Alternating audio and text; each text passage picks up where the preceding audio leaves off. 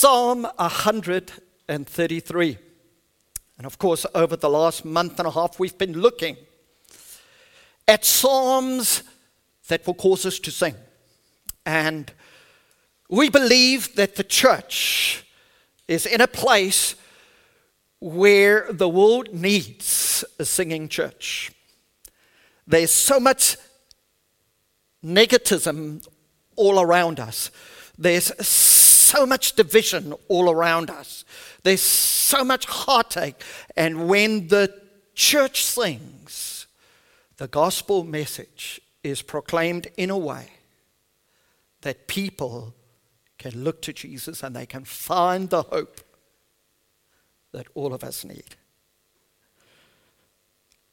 And so at Lift, we are attempting to become more and more a church who sings even in the dark times and the difficult times that we do live in. And so we've been looking at these psalms that helps us to focus on a God who is present and a God who understands the very things that you and I are struggling with, a God who doesn't only understand, but a God who steps right into our lives. Doesn't divorce himself from our struggles, but he's in the very midst of our struggles. And he helps us to walk through it. And Psalm 133, I trust, will be able to help us again to be a singing church. The psalm was written by David, and it is one of the last psalms of ascent that we've been looking at, where the Israelites were going up to Jerusalem. That's where the word ascent comes from. And it's one of his last psalms that he writes about the ascent. And so we see that it was written by David as he stood on the balcony of his palace and watched the people crowding up the main street, which went straight up past the palace and into the gate of the temple. It was one of those annual feasts when the people had come from Dan to Beersheba, from one end of the country to the other, with their different dialects, with their different dress styles, and yet they all were pressing up the street, going together to worship. And out of this context, David was inspired to read the psalm. And I must say, over the last few weeks, as Ken and I, together with our wives, have just been talking and meeting, it's been so wonderful over the last few months, and particularly over the last few weeks, just to see how God has been breaking through into so many of our lives, and how hearts have been opened to God, and God steps in and he's been doing amazing things within the midst of his church. And I almost feel like David, standing on my little balcony in Hagendorn and just looking over what's happening, and there is a great sense in which my heart sings. Just throughout the week, it's been so busy, people just coming into this building, this facility, meeting with different people, and this has truly become the type of house that God is building, a house of prayer for all nations. On Tuesday, on Wednesday, little less on Thursday, on Friday, we've had people in so many rooms of this facility just gathering together with people praying, asking questions about Jesus. And we can sit, and we sat with someone for an hour and a half, myself and someone else, with this person, talking about the wonderful gospel of Jesus, making it clear and plain for the person to see. And while we were doing it, others were doing the very same thing within all of those. My friends, it is so encouraging just to watch and to see what God is doing. And then I can talk about so much more outside of this building that's happening through the people of Lift, how God is breaking through within people's lives. My friend, when God breaks through within people's lives, it is not always nice and clean. It's sometimes disorderly. Sometimes the ugliness of our hearts come out and God comes. and he starts to put things back together again. My friends, that's the church that Jesus Christ died for. Amen? This is the church he loves. I said to someone the other day, isn't it amazing how committed Jesus is to his bride, the church? That's to you and I.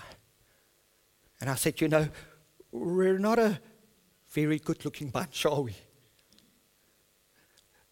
We have so many things that when God looks, we can say, God, this is not right with my life. This is not, we're not the prettiest group of people. And yet when God looks over us, he loves us because he supremely exercised his love by dying for us on the cross of Calvary. Breaking open our hearts and our sins show, and he said, I take that sin upon myself. And I'm going to let that sin that reigned within you die in me. Isn't that a wonderful thing? When he took our sin, he took it upon himself, and that living sin died within him. And then he placed within us the seed of life. And sometimes that seed of life stays in the ground for a little while. Why? Because he says that seed must die first underneath the ground so that the outer shell can become soft, so that life can spring forth. And that is what's happened within us. He took our sin upon himself. It died within him on the cross. When he rose from the dead victoriously, new life came into us as we put our faith and our trust in him, and we say, Jesus, you are Lord and Savior of my life. And that's the beautiful thing that we're seeing that's happening within our church. And it's a good thing.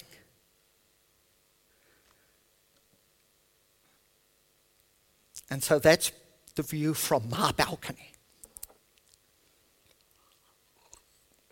Similar to the view of David. You see, as we read the psalm, it says this: Song of Ascent of David. How good and how pleasant it is when God's people live together in unity. It is like precious oil poured on the head, running down on the beard, running down on Aaron's beard, down on the collar of his robe. It is as if the dew of Hermon were falling on the Mount of Zion. For there the Lord bestows, the old translation says, commands his blessing, even life forevermore.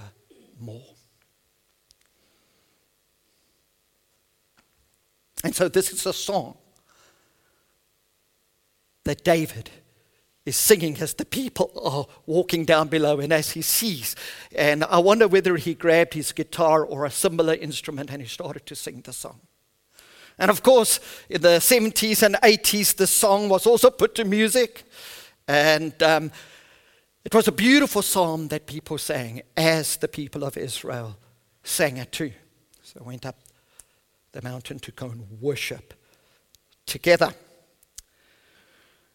And so there is something beautiful about unity.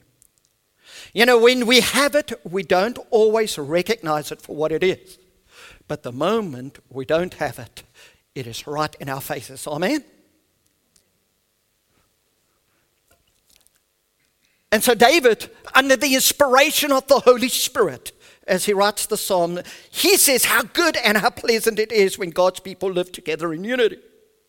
You see, he knows what division means and the effects that it has, because when you look at David's history, you'll find out that in his own family there was such division at times.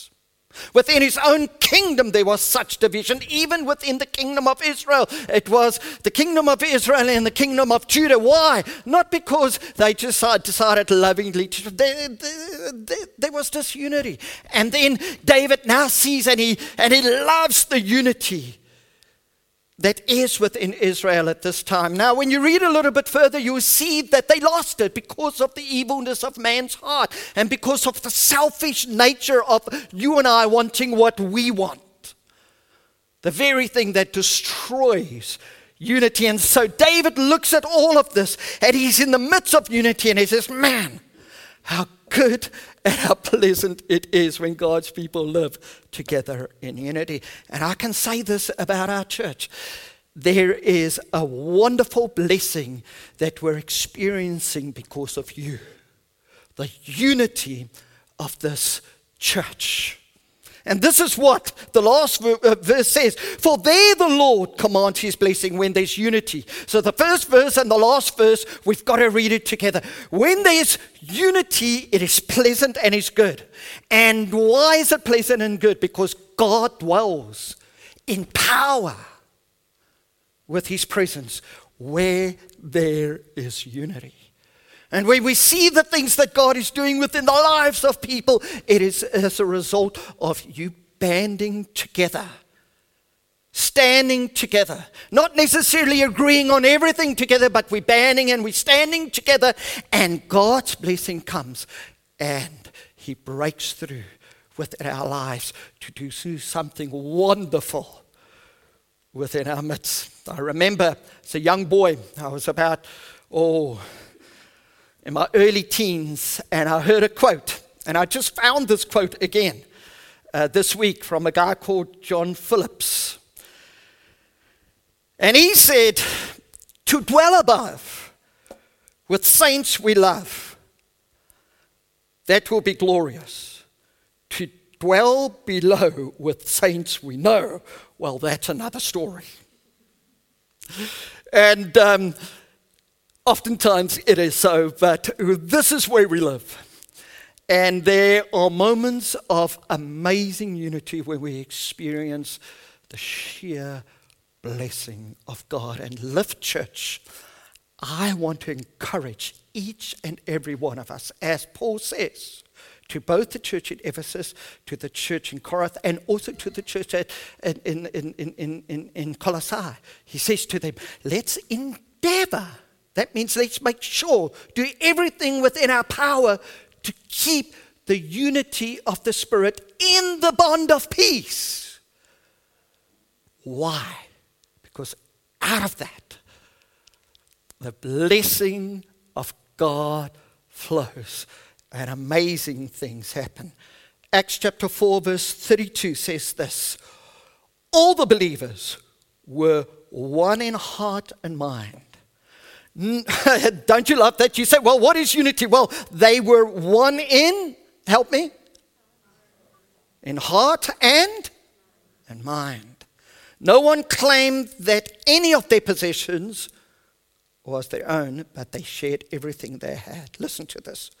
With great power, the apostles continued to testify to the resurrection of the Lord Jesus Christ. And God's grace was so powerfully at work in them all that there were no needy people amongst them. Do you see the result and the outflowing of unity?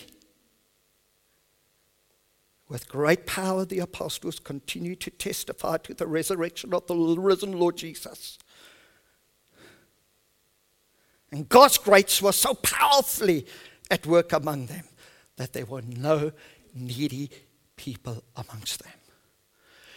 Unity does what no individual can do. There is a powerful outflow when people live and gather together in unity. It furthers the gospel. It declares the greatness of the name of our God. And things happen through unity that won't happen in any other way. And that's why I cherish the congregation, the gathering, but also the living all through the week of God's people.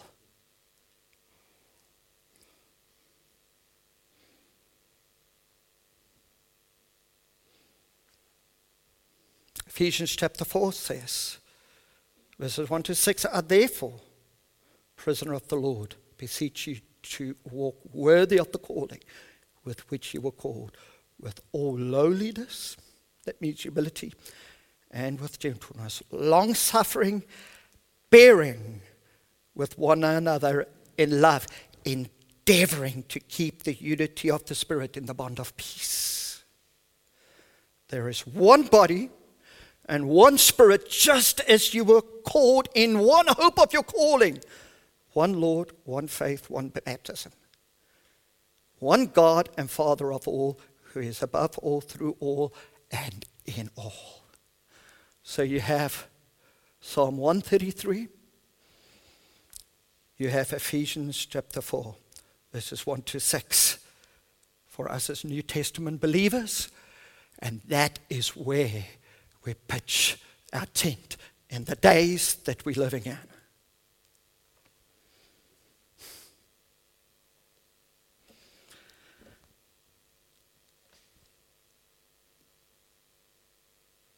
What is unity?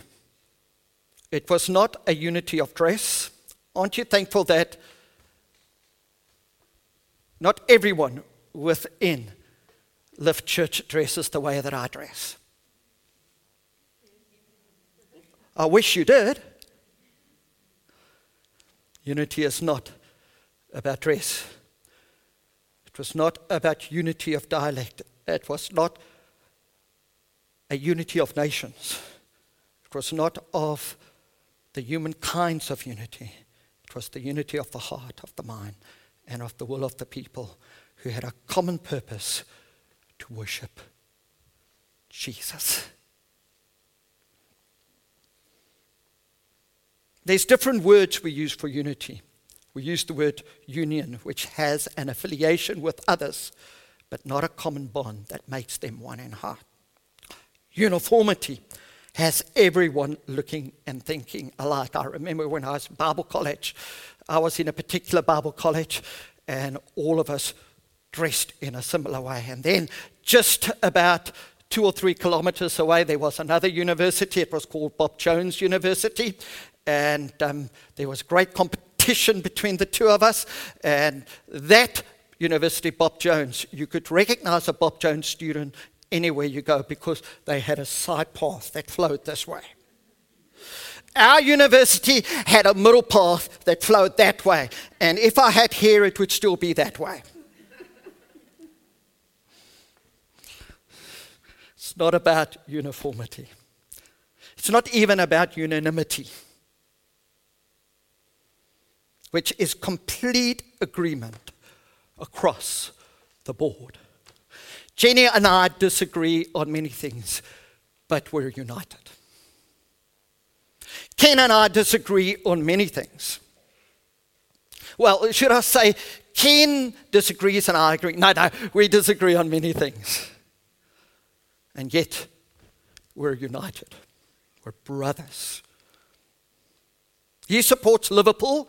I support Man United. Who of you watched the Man United game?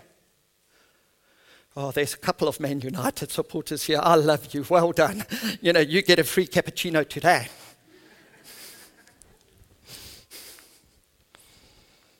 It's not about unanimity. Unity, however, refers to oneness of heart, similarity in purpose, and agreement on the major points of doctrine. Agreement in mind and agreement in heart. That's why the psalmist can say unity is good and pleasing. The word translated good in this verse is a word that means excellent, agreeable, and beneficial. In other words, this is something that is good in God's sight. He has put his stamp of approval on it.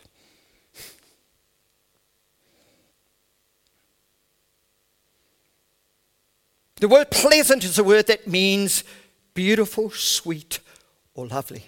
God loves beautiful things. Things that just is sweet. God loves it, the aroma. Sweet smelling Savior offerings that was presented unto God. So this word pleasant means beautiful, sweet, and lovely. In other words, it is not only good in God's sight, but it's also good for us. That's what unity does. It's good in God's sight, but it also works for us.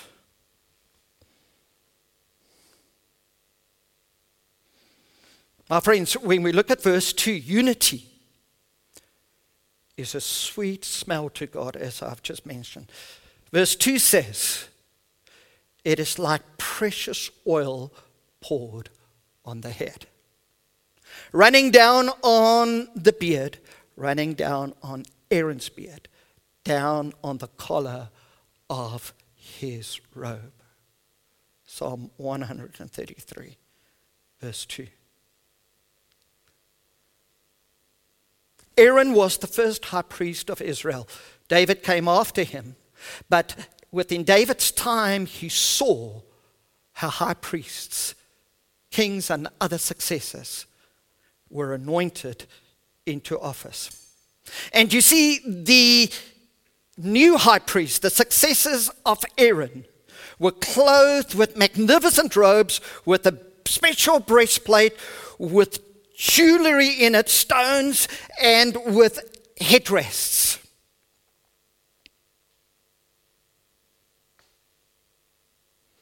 When going back to the book of Exodus, one finds out a little bit more about the oil because it was very, very special. And so we see that when they were anointed into office, oil was poured out over the high priest. And the psalmist says it is like precious oil poured on the head, running down on the beard, running down on Aaron's beard, down on the collar of his robe. And as it ran from the head, from the collar, my friends, this oil also ran over the breastplate with the 12 stones engraved within it, and it represented the 12 tribes of Israel that were at war against each other from time to time in history. And that oil ran over the breastplate, which symbolized that God's pleasure was for these 12 tribes to walk together in unity.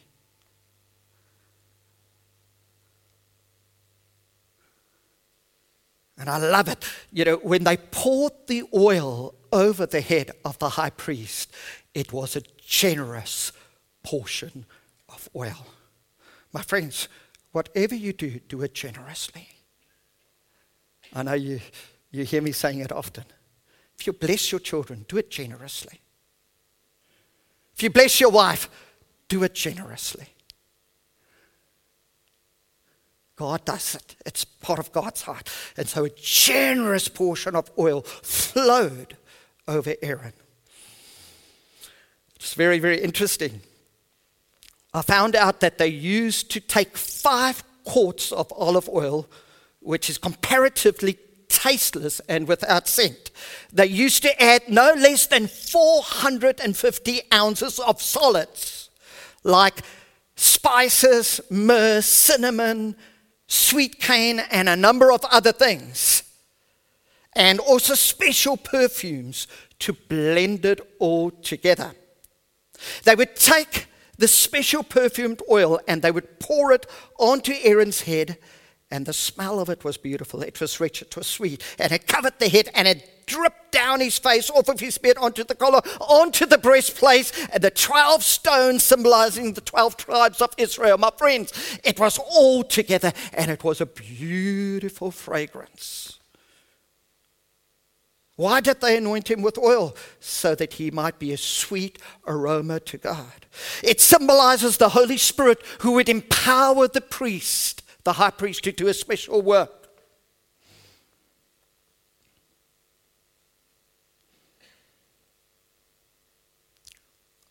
When people dwell together in unity, the psalmist says, it is like that oil that ran down Aaron's beard, and it is a sweet savor smell unto God. When the leadership stand together in unity, when we talk about decisions, when we disagree and we come to an agreement, it is a sweet smell unto God, and God just loves it.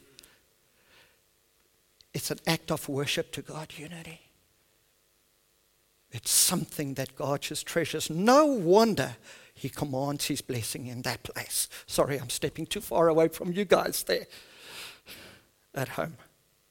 God treasures that. My friends, lift over the next months. Let's make sure that we step into that place of unity, because God just loves the fragrant smell that comes from this church. Let's not take it for granted.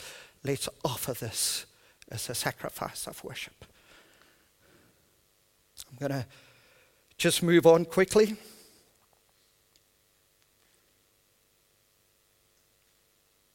So we see that unity is a sweet smell to God. Unity is also life-giving.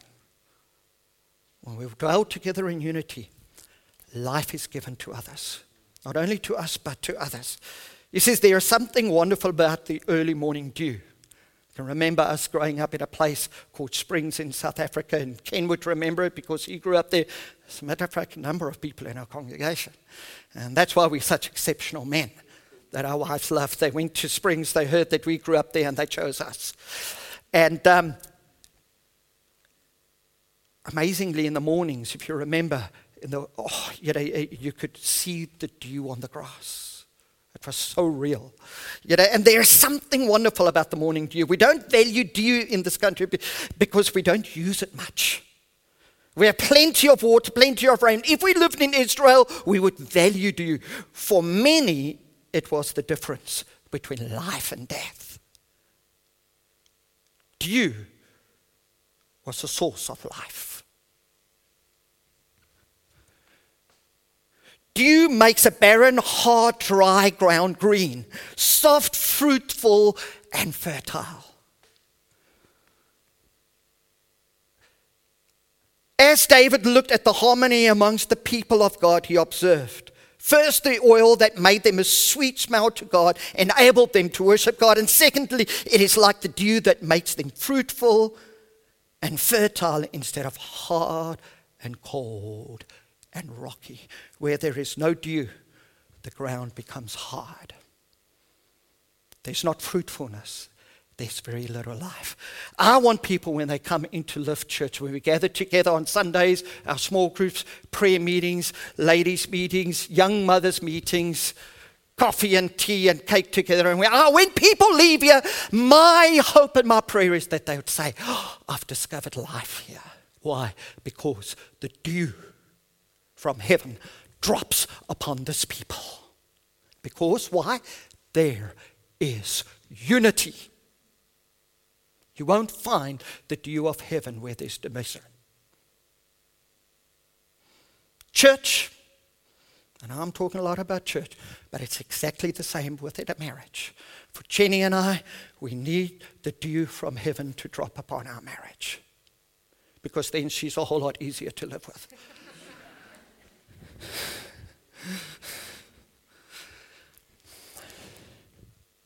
You know the truth, I know that. My friends, I bow my knee before God. And I pray, and I say, Lord, if I'm not careful, my heart will grow hard. If I'm not careful, the sin that crouches at my door can come in. If I'm not careful, I can get discouraged. Oh God, let the dew of heaven fall upon my heart. It is so easy when you get discouraged for your heart to get hard. It is so easy when people let you down for your heart to get hard. It is so easy when people hurt you and people use you for your heart to get hard. And I say, Lord, let the dew of heaven just rain down upon my heart. I was so cross when I read the regulations coming in, because it seeks to destroy what we're building. And I just had to, for a day or two, just sit before God and let the dew of heaven fall on my heart. Otherwise, it was getting hard. How many of you know that I cannot lead you into pastures that are green when my heart is hard? Amen? Men, when you lead your homes, and I believe men have a responsibility to lead their homes into the green pastures that God has. I don't only believe it, the Bible says it. Men, you're the spiritual head over your home. Allow the dew from heaven to fall on your heart and lead your wife and your family into the greenness of what God has prepared. Men, have a backbone. Take up your responsibility. Lead your family into green pastures, because God has an anointing that He places. You see, He doesn't give men a responsibility to lead their families if He doesn't enable them. Amen? That's a pretty poor and weak amen. I think it was mostly the women who said amen there. I know, I lead a gifted and enabled lady here. 2 boys. The most wonderful thing, my son wrote an exam this past week, and I just sent him a message, and I just said to him, "Son, I'm praying for you." He says, "Thank you, Dad, but it's not necessary on this one." I hope he passes it. But you see, that's how we take spiritual leadership within our home. I think men want to, but oftentimes we don't know how to. I told you that you weren't going to like me a whole lot over the next few weeks. But that's what David here speaks about, the dew from heaven falling upon the people, because he had to take responsibility for these things. Husband and wives together ask God for the dewdrops of heaven so that you can lead your family into green pastures. It's a thing that Jen and I pray often for our children about. Ryan's 25, he's turning 26 in October. Chris is turning 24 in December. But I want you to know, just when God's blessing is within our home. Chris came back he was with us for about 2 to 3 weeks, and we just love having him. And we do our best as parents, but we do poorly. Even our best attempts are poor. And that's why we pray. I know I've got to pray to lead Jen. I know I've got to pray to lead my family. I know I've got to really pray to lead the eldership team and for us to lead this. I know I do, for those precious dewdrops from heaven. But it's just wonderful because we struggle with our children, don't we? Through certain periods of their upbringing, and they're difficult to lead. More difficult than when we were children. Isn't that true? And we try and lead them. And we fall, we make mistakes, we mess up. God help us. But we fall on our knees. And the times that I've had to say to Ryan and Chris, but more to Chris, because Chris has been with us the last few years when we moved here. And I had to walk into his bedroom when I've messed up. And I'd have to say to him, and I remember the last time I said it to him was a couple of years ago. I just said to him, "Chris, I'm so sorry, I overreacted. I shouldn't have said what I did." And this boy just sat at the edge of his bed and he says, "Dad, I know." He says, "But you needed to say it." But I said, "I didn't need to say it in the way that I did." He says, "I know, Dad, but that's okay. I know you love me." Boy has some maturity there. And so at night, he's 23. And while he was with us, he doesn't even live here. He studies in Boston, last year of chiropractics. And so at about 11:30, 11:45, when he's out with his mates, I get a WhatsApp. "Dad, I'll be home at 1 o'clock. And if I'm later, I will let you know.